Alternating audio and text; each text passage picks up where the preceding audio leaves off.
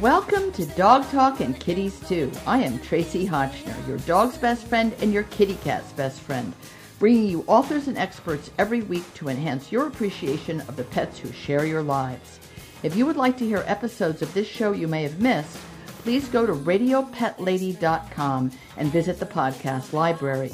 You can also listen to all the Pet Talk radio shows I co-host with pet experts, including Cat Chat, The Pet Cancer Vet, Good Dogs, The Expert Vet, Exotic Pets, Holistic Vets, Pet Food Advisors, Humane Talk, and Authors on Animals.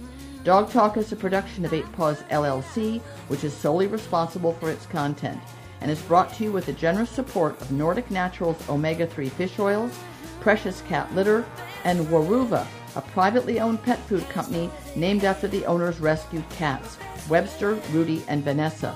Their brands are Waruva, Cats in the Kitchen in pouches, and their more economical BFF, Best Feline Friend brand, created for finicky felines and fussy little dogs.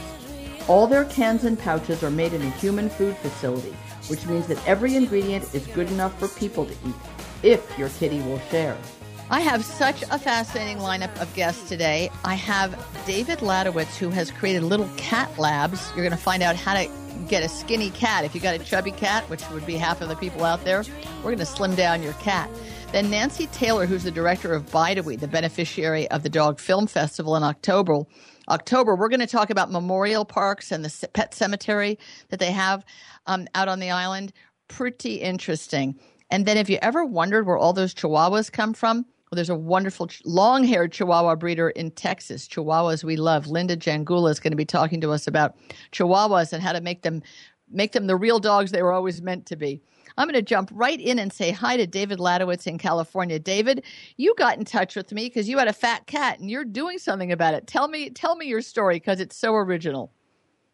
Yeah, so I took my cat to the vet, one of my cats to the vet a couple months ago, and I took it for a problem with, it had a bump on its chin, and I thought, I don't know what this is, oh my God. And I got there and the vet said, oh, that's a pimple, don't worry about it, it's acne. But she noticed right away, she said, your cat is overweight, you need to put your cat on a diet. It's going to be a problem as the cat gets older. The cat is about 10 years old, so it's getting up there. And then I started kind of researching what can I do, what should I do to help with this. And you know, the obvious thing is like, hell, give them a little bit less food and exercise them more. And I started, I think the thing is I started that, but it was really hard to know, is it working? Like, I look at a cat and I can't tell, did it lose 1 ounce today? Did it lose 2 ounces today? Did it lose a pound over the last 2 months? Who knows? And so I'm always like I'm an engineer, a web developer by nature, and I'm always a believer of kind of tracking things. Yes. So I thought, like, what if we could actually track the weight of this cat over time? I think that would help me as the owner stay motivated. Yes, definitely. Definitely. That's a really good point, actually, about the motivation for the owner, because on my show, The Expert Vet with Dr. Donna, we have the Halo Healthy Weight Challenge, and we send a shout out if anyone has an overweight dog. If you will join us, she comes up with the most precise dissection of what you're feeding your dog, everything that passes his lips, and adds up those calories and how many fewer calories you need to be feeding in order to get a slow and steady weight loss. And yes, there's a weekly weigh-in. But dogs and cats are completely different nutritionally and metabolically. And that's the rub, if you will, with veterinarians who don't seem to understand, and it's not entirely their own fault that they didn't ever use their own common sense, that the obligate carnivore, which is the cat, should only be eating protein. There should be at the maximum 5%, maybe 6% of carbohydrates in the diet of the feline, which unless it has an underlying medical condition, like let's say a thyroid condition or some other condition, it should never get fat if it's eating only protein, because that's how its engine is engineered. You as an engineer would understand if you put, diesel fuel in your Ferrari, it's not going to run very well or very far. So rather than reducing calories in a cat, which will not take off weight, or increasing exercise, which maybe the cat will have fun, maybe you will too, never a mistake to, get in shape. If you were to replace the carbohydrates with protein, that is to say, get rid of kitty crack, which is a phrase that I coined when I had my show on Sirius XM, and I wish has gotten into common parlance. It's not meant in a fun or attractive or nice way, because crack itself is actually a horrible drug, addictive, that destroys families and kills people. And kitty crack, which is any dry food, which is a highly processed carbohydrate food. All dry food is a highly processed carbohydrate. Whether or not it says grain-free or not is irrelevant. It's made from dough, basically, that's boiled or baked or fried or in some way after being extruded, made into kibble. Instead, if you were to give a canned food, then you would find that the very fat that's been packed on, and it's not just on under your cat's skin, it also gets packed around the liver, which becomes highly dangerous for the cat's health, not only while it's fat, but while it's losing weight, which is another thing that one has to be careful of, is you can get fatty lipidosis. You can get the cat can get very sick if it doesn't want to eat nice canned real food and stops eating. Then that fat that's packed around the liver, because it gets packed around all the organs, can create actually a health crisis. But that aside, we did a Waruva Biggest Kitty Loser contest on SiriusXM on Cat Chat, and hundreds of people took the pledge. All it was, you didn't have to do anything. It's like Weight Watchers. Although, as you point out, you couldn't really weigh them. You just promised that for 2 weeks, just give it a try. Everybody raise their hand, raise their paw, and say, for 2 weeks, I will not feed any kitty crack. I will put away the dry food. I will replace it with a high-quality canned food. Waruva makes their food in a human food facility. Halo Pate food is only 5% carbs. Dr. Donna helped develop it, which is extraordinarily low. And in 2 weeks, you'll find a cat not only losing weight, but they feel better. They actually become more energetic. They self-exercise. They start to shed less and get shinier within weeks. I didn't actually know about these other benefits, but people would also report their cats became friendlier, happier, more affectionate. It's like, wow, because that's how lousy they felt eating all those highly processed carbs that were just slowing them down and packing on weight. In your looking around as an engineer and as a researcher, did you find that message anywhere? Feed? I did find it. I found it kind of mixed sometimes. I found some people saying you should kind of like split the food back and forth. But I definitely saw a lot more of feeding it wet food, which is, I guess, protein, as opposed to the dry food, which is carbohydrates. Well, that's right. And in fact, some canned foods, some cheaper canned foods, some of them have even gone so far as to basically take a dry food, put a bunch of moisture into it, and put it in a can. It's the same carbs. They're still highly processed. Now they've re-moisturized them. But it needs to be a high-quality canned food. I did have a chart once on my website. I should be much more organized. The website's relaunched, so it's going to be in there. I'm guaranteeing it. By the time you hear this story, it will be up there. It'll have loads of suggestions of foods, both in the supermarket, of which there are not so many high quality, but there are some, and specialty pet stores and online.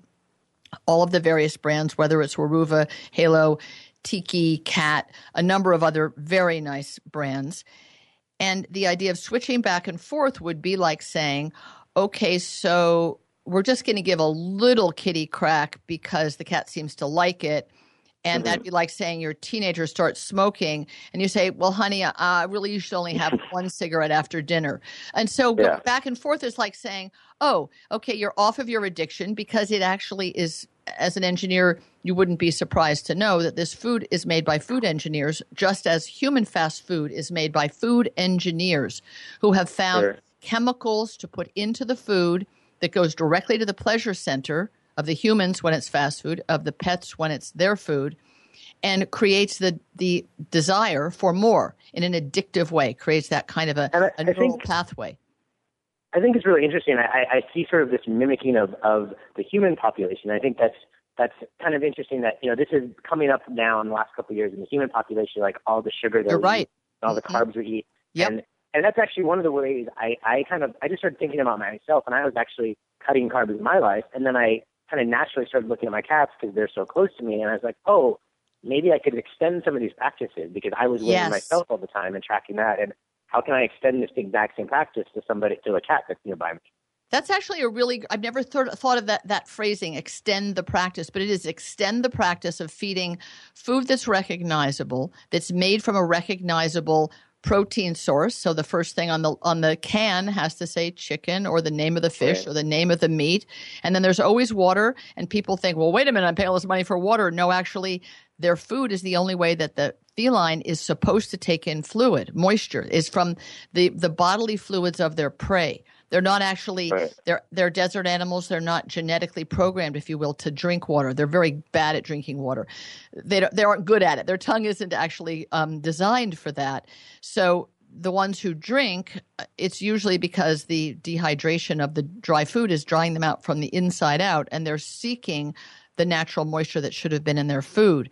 The thing that's amazing, the thing that we have to figure out, and you're right about the weigh-in, and we do it with the Halo Healthy Weight Challenge on the Expert Vet. And now we have Levi the pug, who's so overweight. It's not a grotesque, but he's enough overweight that he needs eye surgery to save his sight. And the vet won't do it when he's fat. And with humans, we hear that. You know, they won't do a surgery on someone unless it's life-threatening situation, unless they get the weight off. Yeah. It's a lot easier to get it off of pets than people, as it turns out. Because, of course, we have more self-control for our pets than we do for ourselves. Sure. But it's also, you know, I guess you could say less temptation because they don't have the opposable thumb to open the bag or open the pantry or get in the car and drive to the fast food drive-through. But she's able to weigh Levi on a kitchen scale or on her own scale. Mm-hmm. She has a digital scale. I'm wondering, I don't know, there's a lot of pretty good step-on scales for people. If your cat was 9 or 10 pounds, you could almost fit them on a kitchen weighing scale or the kind of scales for food, or you could do it on a really good step-on scale. Taking your cat to the vet every week to weigh them, well, the vet might be willing to do it. The cat might not be willing to do it. But that's actually, and that's, I'm sorry, go ahead. No, you're absolutely right about this, tracking it to keep you doing it so you don't fall off the wagon and offer kitty crack when the cat's meowing and acting, you know, like his addictive substance has been removed, which it has. Right. And there's a number of steps I've gone through. I first started with my human scale, which is, it's a good step. It's good if you have it and it's lying around, but they're generally not very accurate for that weight. They're usually accurate to about 0.2 or fifth of a pound, which you're not going to see change very fast. Good point. The next step is I actually bought some baby scales, and I've actually been playing around with 3 different baby scales. Oh, my God, you're so cool. Amazon, you can buy, there are actually scales, a lot of them are baby/pet scales, and there's a lot of people doing this already. No, and those kidding. are great because those will be accurate down to less than an ounce. They also generally have a feature called the hold feature, which when you push it, because your cat is going to move around a little bit, it will take an average over about 30 seconds. So, you're kidding. You know, you might not be exactly right, but you're pretty close, and if you just keep doing that over and over again, you're not off by more than maybe half an ounce. And over time, that doesn't really matter. So how much does a baby pet scale cost? Is it pretty affordable? The ones I bought were about $45. That's a pretty good investment in your cat's health. If you can get the weight off your cat and keep it off by checking in every so often. Although once you get them on wet food, you're never going to go back to the kitty crack in a bag. Your head's out of the bag. The cat's head is out of the bag. You're feeding 2 wet meals a day. And if you're giving treats, you're giving real little pieces of meat or chicken or fish or a Halo Live a Little or a Whole Life Pet, which is freeze-dried pure protein. So the weight would actually never come back on your cat. Cats can't get fat because normally, unless the food scientists mess with their brain chemistry, they eat until they're full. I mean, we've seen this with cats who hunt. If they're full, they will still kill some more mice or even, God forbid, a bird, but mostly rodents. And they're not doing it for hunger. They're doing it for just the sport of hunting, which is what they're genetically programmed to do. So once they're full, they don't eat till they're going to explode unless they're eating an unnatural food that keeps telling their brain, eat more, eat more, eat more. I don't know if your own vet gave you the party line, I like to call it, the absolute logical nonsense that dry food cleans the teeth of dogs and cats. Have you ever heard that myth? Sorry, dry food what? It cleans their teeth, and that's why you should feed kibble, that it cleans their teeth? I have heard that. I don't think my vet told me that, but I have heard that. Okay, so that, you know, now that you're Mr. Little Cat Labs and you're really you're into this is your and I would love to link on my website and my Facebook and stuff to what you're doing. I think it's fantastic, and to motivate other people to get weight off their cats. You know, you have a statistic on your website that 50% of cats are overweight, right? Yeah, and actually that was one of my questions too. I read that over and over again, and I'm in the point now, because this is all pretty new still, that I'm really talking to vets and people in the industry, and I'm trying to find out like their firsthand experience. Is that what they see, and is that something you see with your callers and the people you work with? David, I think actually there's probably 80 or 90% of cats are overweight, and people have just forgotten what a normal cat looks like. A normal cat is 9 or 10 pounds, slim, sleek, very agile. We see these blown up cats in TV commercials and in ads in print. We're showing obese cats. These companies are showing obese cats as if they were normal. We all see school kids in the schoolyard, too fat to even play or run around. That's become some kind of normal. This is all from the chemicals in the food. It isn't just the carbs. You mentioned sugar. It's the chemicals. It's why in Europe, until they start putting our chemicals in their food, and corn syrup, but mostly the chemicals, people there eat plenty of food and they don't get fat like we get. And right. It's not that they had the glass of red wine with lunch, because that's touted as being the French way to stay slim. Your cat doesn't need red wine. Your cat just needs a protein diet. And so, you're going to talk to vets who have been taught since vet school, which I've talked about a lot on the air, that the companies that make the most money, they make the most money from the dry food. That's where the profit is, and they've been told that's the only thing that should be fed. It doesn't clean cats' teeth. It actually leaves a film on their teeth that requires more cleaning. So that is a myth. And tartar and plaque build up from the fats and appealing things that are sprayed onto dry food. And cats, in any case, don't chew up at the gum line. They chew on the grinding surface, and dogs alternately don't chew at all. They just inhale. So I think what you're going to find is that people don't know their cat is overweight. So I would love, in wrapping up, to say that if Little Cat Labs could both ask people, is your cat overweight, but also tell them, help them understand, show them images on your website of what a natural, healthy 9 or 10 pound cat looks like. That profile, that side view, top view is what your cat needs to look like. And it's a great goal to get people to go to. So yeah, I think that's interesting, because the thing that I'm noticing is like most people, like I talk to vets and reading, and all the experts agree cats are overweight, and most owners don't really know. And I think that's because, like, as humans, we see the TV and we see other people and we see magazines. That's right. And some of those stuff is unhealthy, but a lot of it, at least it's helping us try to like avoid being very overweight. But cats, not really. Oh, it's not that amount of overweight's bad enough. So we've run out of time, but I want people to go to littlecatlabs.co and see what David's up to. Embrace his idea. No amount of fat is okay. Your cat has no good reason to be fat. Just feed them protein from a can and lose the kitty crack. David, thanks for getting in touch. Thanks for being with us. I'm going to check out those baby pet scales, too, at Amazon. Have a great day. Yeah, they're great. Thank you so much, David. I'll be right back after this quick word.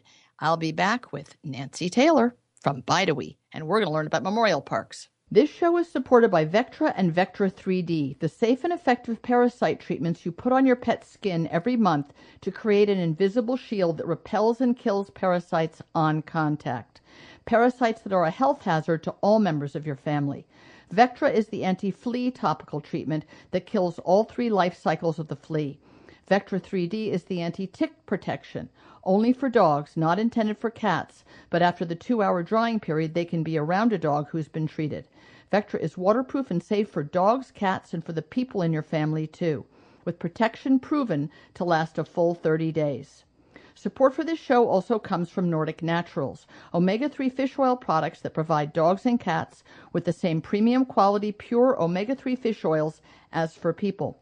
Research shows that even the best diets are deficient in the essential fatty acids found in omega-3 oils, which our bodies cannot produce but need on a daily basis. Omega-3 fatty acids EPA and DHA are natural anti-inflammatories used by the body for skin, bone, and joint health and for brain function. Nordic Naturals uses responsibly sourced, healthy wild fish and uses third-party testing to guarantee purity and freshness to provide their oils to people and their pets for optimal health on a cellular level. I am back with Nancy Taylor, who for a long time has been the director of Bidawee, a most remarkable, amazing adoption rescue memorial park. training and medical care facility in Manhattan, in West Hampton Beach, and in Wantagh. And it's just wonderful to have you here, Nancy. You and I were attached at the hip at one point when I had a radio show in New York City called Dog Talk and Cat Chat. And we've worked together before, and it's just wonderful to be back with you because you, by the way, are the beneficiary of the Dog Film Festival. And that's something I'm very honored and excited about, having that connection to you. So it's wonderful to have you here on Dog Talk. Well, we're so excited to partner with you on that great upcoming event, and I'm thrilled to be here today to talk about memorializing pets. Exactly, which really speaks to the whole human-animal bond, particularly dogs and cats, and the fact that it wasn't that many, well, I should say years, it's more like decades ago, that there was a satirical film documentary made about the idea of a pet cemetery, and how ridiculous was that?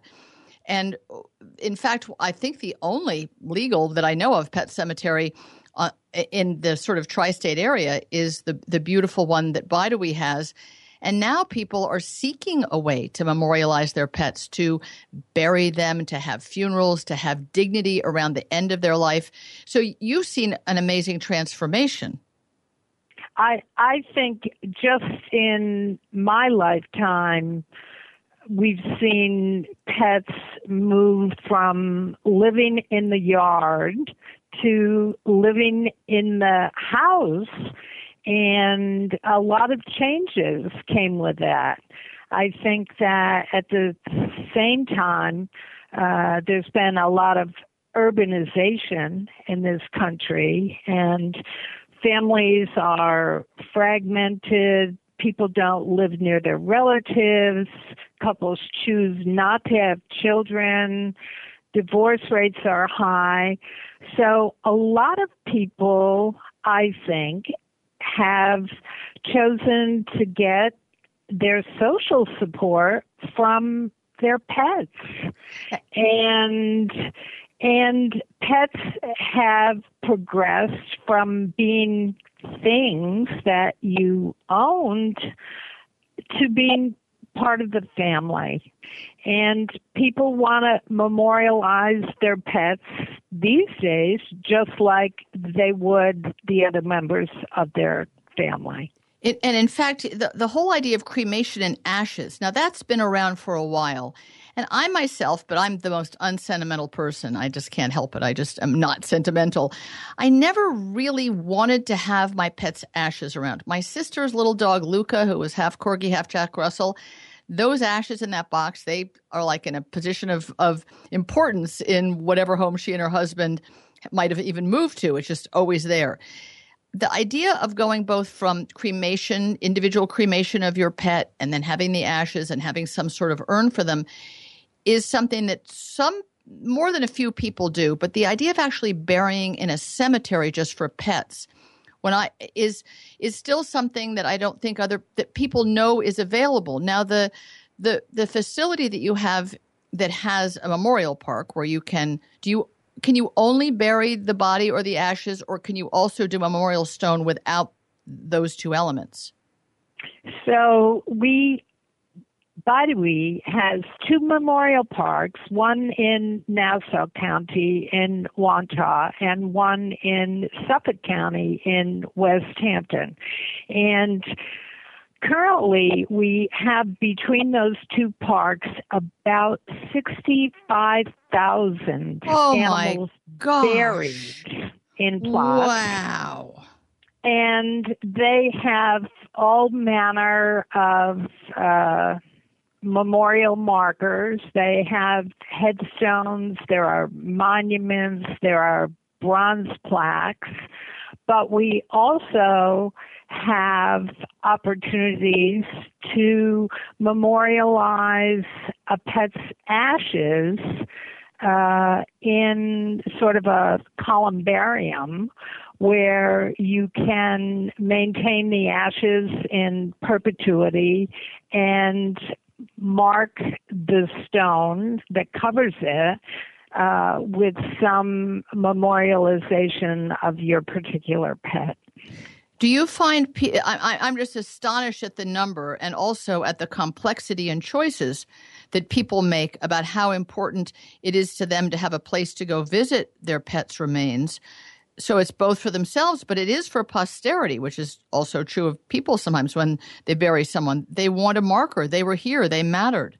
They aren't just, dust to dust, ashes to ashes.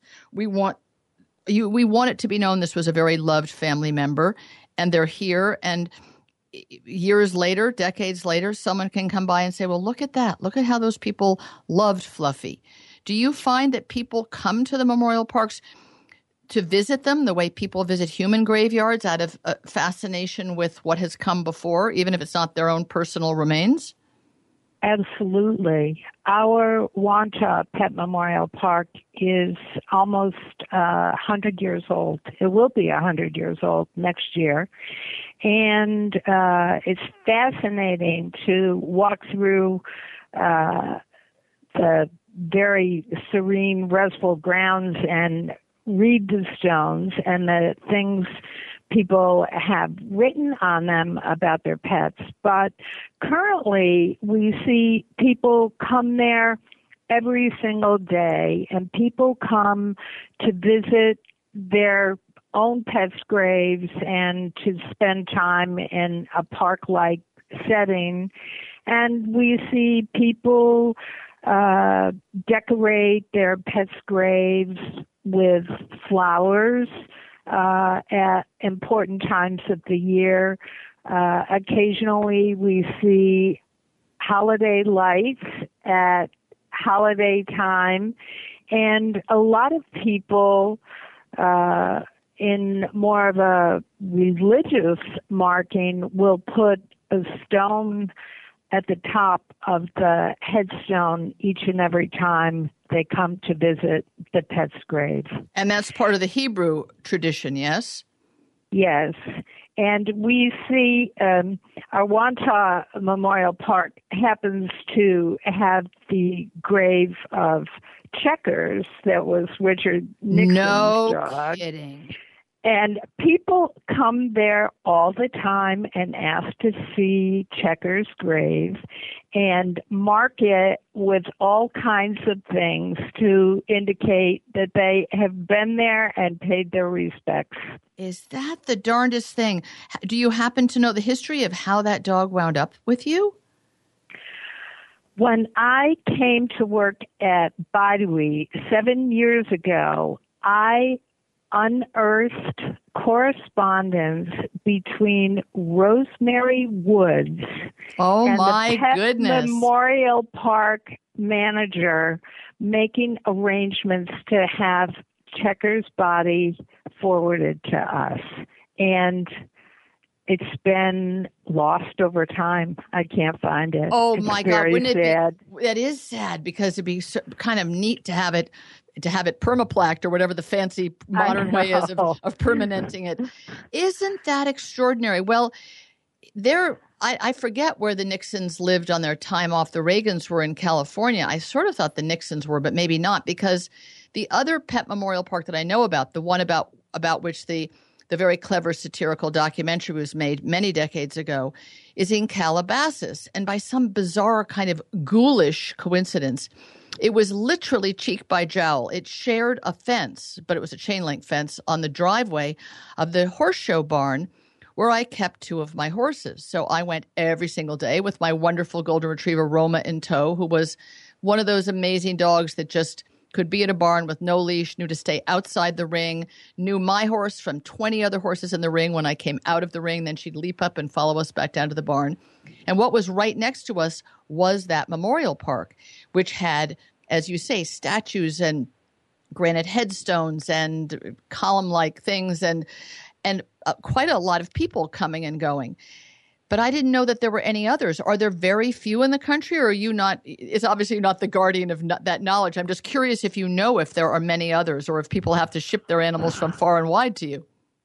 Well, people do ship their animals far and wide to us, but I think that given the rise in the number of pets in households in this country and the amount of money that people are willing to spend on their pets currently, we've seen a rise in interest with organizations and companies and individuals wanting to get into the afterlife care of pets. And I think there are now something like 700 organizations or companies that offer some part of afterlife care for pets, whether it's burial or cremation or selling urns or pet jewelry with some kind of artifact from the pet, that's another one. You're ashes. Right. Yes, they make bracelets and pendants that have some of the pet's ash somehow baked into them. Or somehow. I talked to somebody whose sister had a tattoo of her pet that had some of the pet's ashes embedded in it. Nancy, that is not something that our dermatologists would probably think was a groovy idea. Probably not. Well, at Bide-A-Wee, is it like a funeral home? Is it like Frankie Campbell on Madison Avenue? I mean, are there packages? Do you offer all of these various options, or does someone have to kind of outsource them? Yes, we do. It's not as posh as that. Right. A little more Spartan than that, but we do pickup of pets in the boroughs and on Long Island and in a few areas of New Jersey. We'll bring the pet to one of our parks, either bury it or cremate it.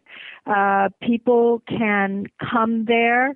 Oftentimes families want to view their pet when it's ready for burial. So we have a viewing room where families can sit in privacy and reflect on their great life. And they can choose from a variety of caskets, big, small, urns, headstones, and unlike human burial, people with pets can have the option to either pay for annual maintenance of their gravesite or perpetual maintenance of their gravesite. We don't have that? The human cemetery doesn't have that option? It's all perpetual in a human cemetery. That's interesting. Isn't that interesting? Wow, this is riveting. I don't think that most people know that when your pet dies, if they die in the vet hospital, that even a fairly small veterinary hospital has like a walk-in freezer. It's a little creepy to think of, but on the other hand, where would they be putting your pet's body before it was sent off to be cremated or to simply be disposed of in whatever that mysterious way is that one doesn't actually want to ask? So if the pets are frozen and then, which is the safest way to maintain them, and then you pick them up, I mean, maybe being Long Island, maybe you can pick them up when they're recently died. But how, this is, maybe you don't know the answer to this, and maybe it's just like too particular, but I hadn't thought of this before. If they're frozen, then how do you put them into a casket in a way where their limbs fold up correctly, and especially for the viewing, because you want to make them like a human viewing, look okay, right? I mean, they shouldn't look in a contorted, like they died in the Pompeii lava in a strange position. Do they position them? I mean, I never thought of this before. And maybe you're going to say, Tracy, how do I know? Yes, they do position them. I don't really know exactly what happens behind the curtain, but I do know that a lot of people prefer to see their pets laid out, and I'm unaware of any complaints anybody ever made about the appearance. I think it never crossed my mind. I mean, I didn't even think that there were open casket viewings. This is absolutely extraordinary and obviously speaks in a very profound way to the great value that life meant to the people that lived with the animal. I mean, for so many people, the grieving goes on for a very, very, very long time. In fact, we've had experts on the show talk about it being often worse than the loss of a human family member, and the grief being something that doesn't even, if the word resolve is a correct verb, as quickly. I would think that having a memorial park and a place to go to have those feelings has that ritual in and of itself has so much value. I mean, otherwise throughout history, why would we have a burial ground be so important, right? In all cultures, right, across all centuries. I'm wondering, you have 65,000 animals. Did the forefathers of Baidawi think how big the acreage was they should put aside? Because at some point, is there no room at the inn, or is that not an issue? We, if I could just go back a little bit about grief for animals. A lot of people do grieve very profoundly for their animals, and in some cases it goes on for a long time. And in recognition of that grieving process, we have pet loss support groups. Yes, so we that's very actually important. do bereavement groups at all three of our locations that meet monthly. And in the workplace, it may or not be appropriate to carry on about your grief about your lost cat or dog. Particularly, men find it very hard to share their feelings about that in that venue. But we found that our grief groups are a wonderful way for people to commune with other people sharing similar feelings and work through it. I didn't mean that's to a really good interrupt. point. You have to bring that up because it's a fantastic value to the community, the greater and larger community. Just to wrap up, the idea of there being enough space for many more animals. If that many animals have been buried there before or leading up to in the 100 years, then so many more pets and them being so much more higher value part of our lives. Is there going to be enough room for the next influx? I mean, is there loads of acreage? Or because the land on Long Island is worth a whole lot more money now than it was 100 years ago.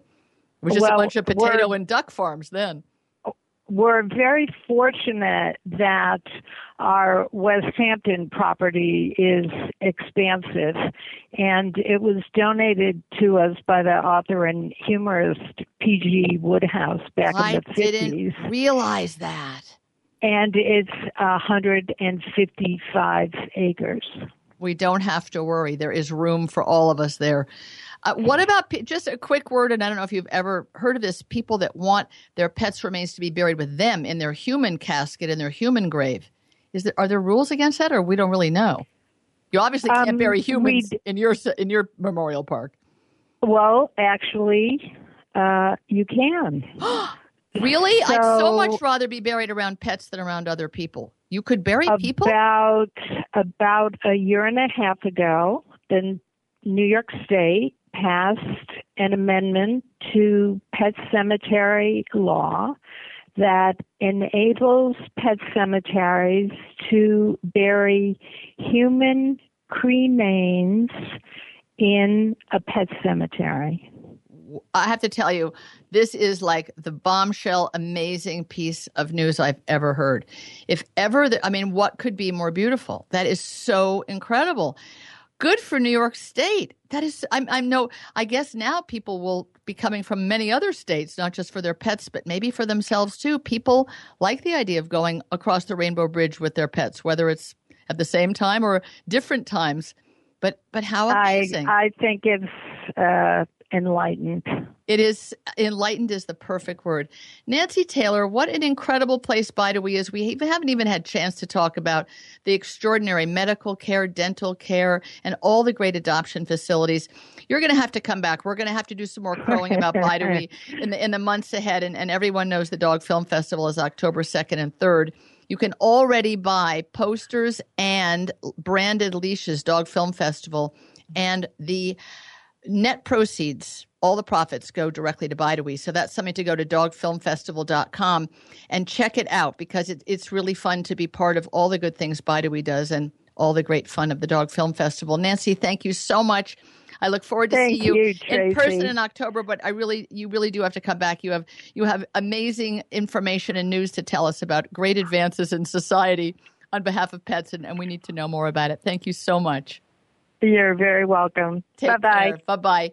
We'll be right back after this quick word with Linda Jangula and long-haired Chihuahuas. We'll be right back. This show is supported by Precious Cat Litter, owned by Dr. Elsie, a feline-only veterinarian who has created many different low-dust litters for the health of all members of the family, for the special needs of every cat, from kittens to old kitties, and long-haired and those with out-of-litter box problems who can get back in the box with Cat Attract Litter. Precious Cat's new litter, Touch of the Outdoors, is made with field grasses grown in their own fields, bringing the natural scent of the outdoors to provide environmental enrichment for indoor cats. This show is also brought to you by Vivimune Chews, a natural supplement using oxy-C-beta, a new active ingredient based on oxidized beta-carotene, found in foods like red and orange vegetables. Vivimune is a chewable that has been scientifically proven to support immune function in dogs and cats, with the main benefits to joints, skin, and digestion, usually seen within a month. Modern life creates many stressors on a pet's immune system, which is further challenged as they age, and Vivimune can help pets lead the healthiest possible life. I am back with Linda Jangula from Texas, who breeds mostly long-haired Chihuahuas at Chihuahuas We Love, which is the website is just more cute dogs than you ever saw in your whole life.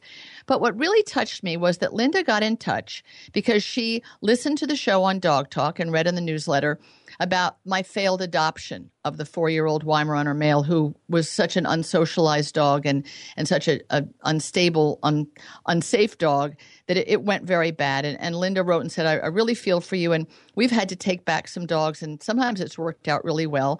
And I thought, Chihuahua breeder, I've never met a Chihuahua breeder. We have the Meet the Breeder part of this show and haven't done it for a long time. So Linda in Texas, welcome to the show. It's very exciting to have a Chi-Chi woman here, because I never knew where all these Chihuahuas came from, and now I know a lot of them have come from Texas, right? Quite a few of them do, and thank you, Tracy. It's a pleasure to be here. Well, you're so welcome. Just there's a state, and it's sort of escaping me. There's a couple of states where there's apparently tons of Chihuahuas flooding into the rescue shelter world. Is that something unusual, or just something that I read about on the internet? I didn't understand, where would so many Chihuahuas come from? They obviously aren't your beautifully bred Chihuahuas, where you look into every owner and make sure they're going to be a good home. Are there a huge number of Chihuahuas wandering around shelters? I believe that there are, and particularly out on the West Coast in the California area, I hear that there are multiples of them out there in the shelters, and it's really a shame. They are fantastic dog, and yes, they make excellent pets. And they're a pet it's very hard to find a small dog in the shelter. And a Chihuahua is a breed that seems to be, if they're properly raised, not just bred, but then raised, so that they don't stay in someone's arms all the time and become snappy. They're a bold and brave and hilarious little dog, aren't they?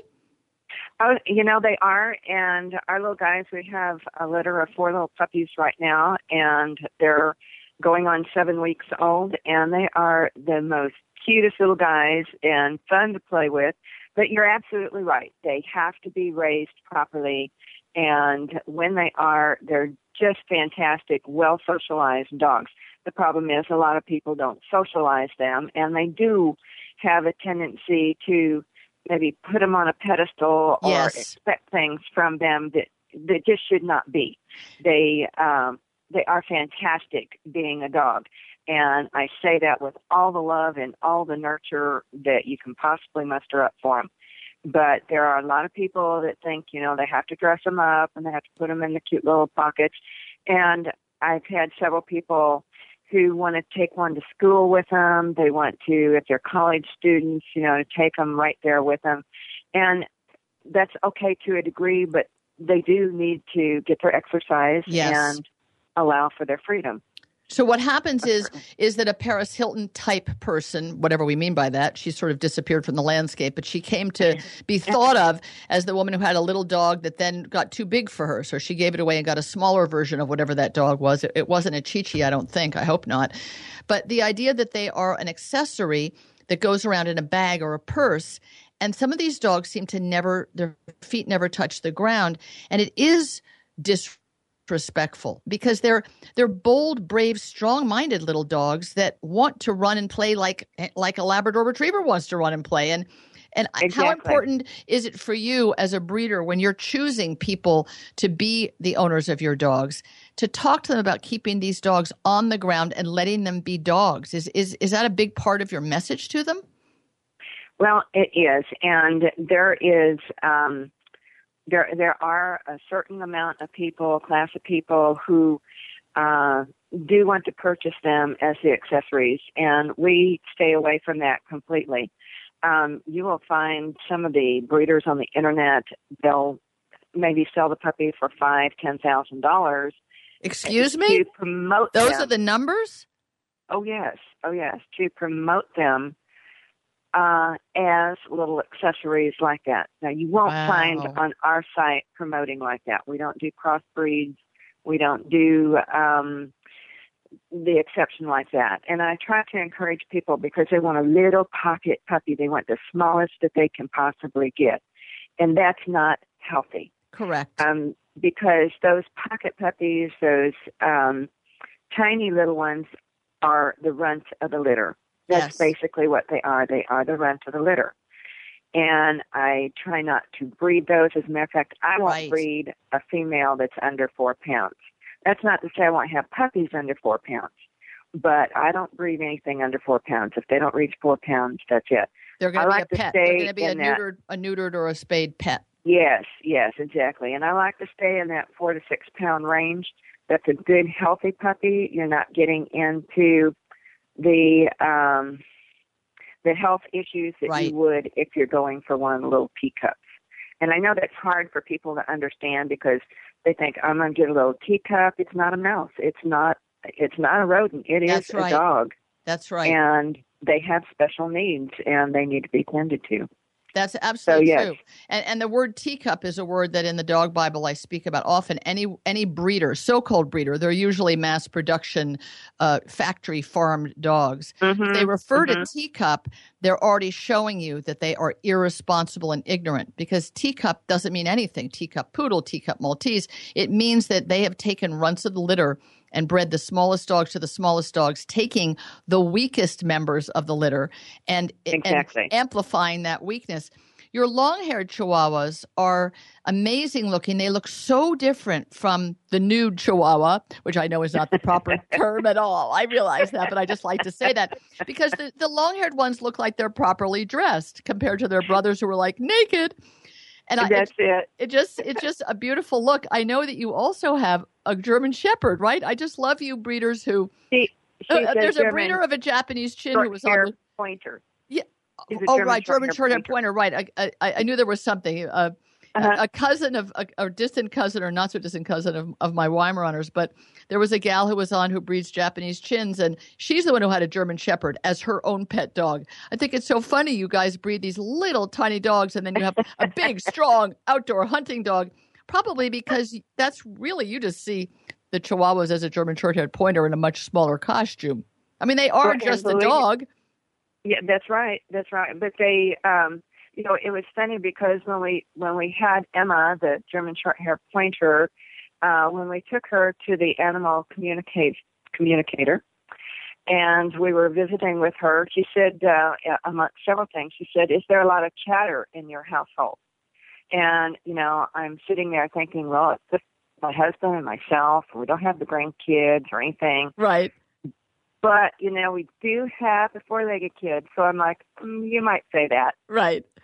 And it was so funny because she turned to me and she said, Emma puts her own earmuffs on. She doesn't pay any attention to them. She doesn't mind the chatter or anything. Oh, that's and it was so funny darling. Because that's just exactly it. She ignores them, and they can lay on her and walk all over her, and she just there enjoying. Chihuahuas make a great addition to a house where there's already a larger dog.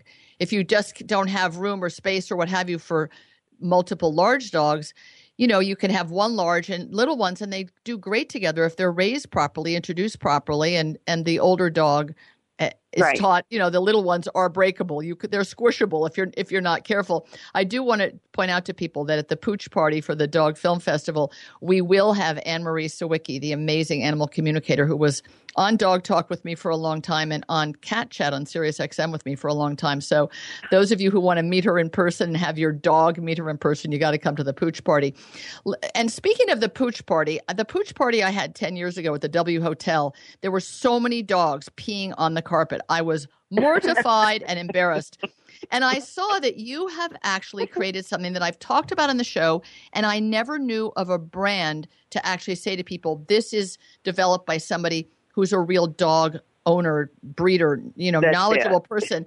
And you have wiki wags and these dog belly bands. I talked on the show about it to Joan Rivers because her Pekingese Max, he lifted his leg on her, $4,000 curtains, and then they go to the dry cleaner, come back and pee on them again. The idea of putting a belly band on these little or large dogs who mark in the house, it has a disposable kind of diaper that goes in it, and then that gets thrown away. It seems a really great idea because there are some male dogs that cannot help themselves. If it's at the vet or at someone else's house, they'll lift their leg. It's mortifying, not to mention in your own house. Is this something you developed because Chihuahuas have some housebreaking issues, or is that not what inspired you? Chihuahuas, obviously, people are afraid to train them, or they don't know how to train them until they get older. And by the time they get older, it's too late. They need to be starched. Like my 7-week-old puppies now are 98% housebroken to the pill pad. Oh, but my that's because I train from birth on. It's a process that we use, and it just is a natural thing. But a lot of people now, my issue with the Chihuahuas and the urination in the house was, even though my guys were perfectly trained and very good, once I had a female come in heat, all that training went out the window. Right. And, they just wanted to mark on everything. And I said to my husband, I like a clean house. I mean, just because I'm a breeder, I don't want my house smelling and looking like that. So I tried everything on the market like everybody else did, and I couldn't get anything that actually worked. Well, I mean, the one that Max had, he knew how to rub it away, the Velcro. So his urination equipment was still exposed. Right, and so we took all of the problems that we found with the other products and worked out those problems with our wraps. And our guys actually wore the wraps for a year and a half before we started marketing them. Because you didn't want to create a product and then have a lot of returns and crabby things. Right. People write something on the internet and then it's there forever and you're ruined. That was pretty smart. Right. You had your own test. We didn't want to create another problem that was a problem added to the shelf that's already there. So, yes, we knew that when we were ready to go with them, we knew that they were a product that worked. Now, I will say, getting back to Max rubbing them off, or rubbing one off. Right. With ours, we have the dual gussets inside, and so it helps hold them in place so the diapers don't spin on them. And also it helps because if they go and, a male will hoist his leg, and if it's a flat wrap, then they pee out from under or spray out from underneath it, or they get the wrap itself wet. Well, they can't do that with this because it does wick that urine away from the body. And like a really good child's diaper does. Yeah, right, exactly. And now I have, out of my males, I have my very smallest little guy, little King Arthur, he will roll over on his back and let you change his diaper, whatever, just like a baby. I mean, he absolutely loved it. But anyway, it's not a Paris Hilton thing. I'm not add that. No, I know. It's King Arthur, and if King Arthur isn't covered up, he's going to make himself That's known. right. That's right. That's now, what hilarious. we do with him, because he likes to get under covers and stuff, and then sometimes if you have a tab that will get caught on the sheet or the blanket, he can work his way out of it. But I want to say to those folks who do have an issue with that, whether it's whatever brand that they're using, the way to solve that, put a T-shirt on them, a little doggy T-shirt. Oh, what a good idea. That's a great idea, because when I was taking, actually the reason we met was around that poor dog that just I couldn't handle and had to bring to a shelter for them to evaluate and deal with him. And I was looking at some of the dogs that were there for adoption, because of course I'm going to look at them just because one has to. And there was a dog wearing a kind of a male diaper, because it turned out he could not be housebroken. And even in his nice plexiglass fronted little room, it was like a little personal room, was wetting. And his had totally, he rubbed it off and it was totally off. And, you know, there are these situations like a dog like that couldn't get adopted without wearing a diaper.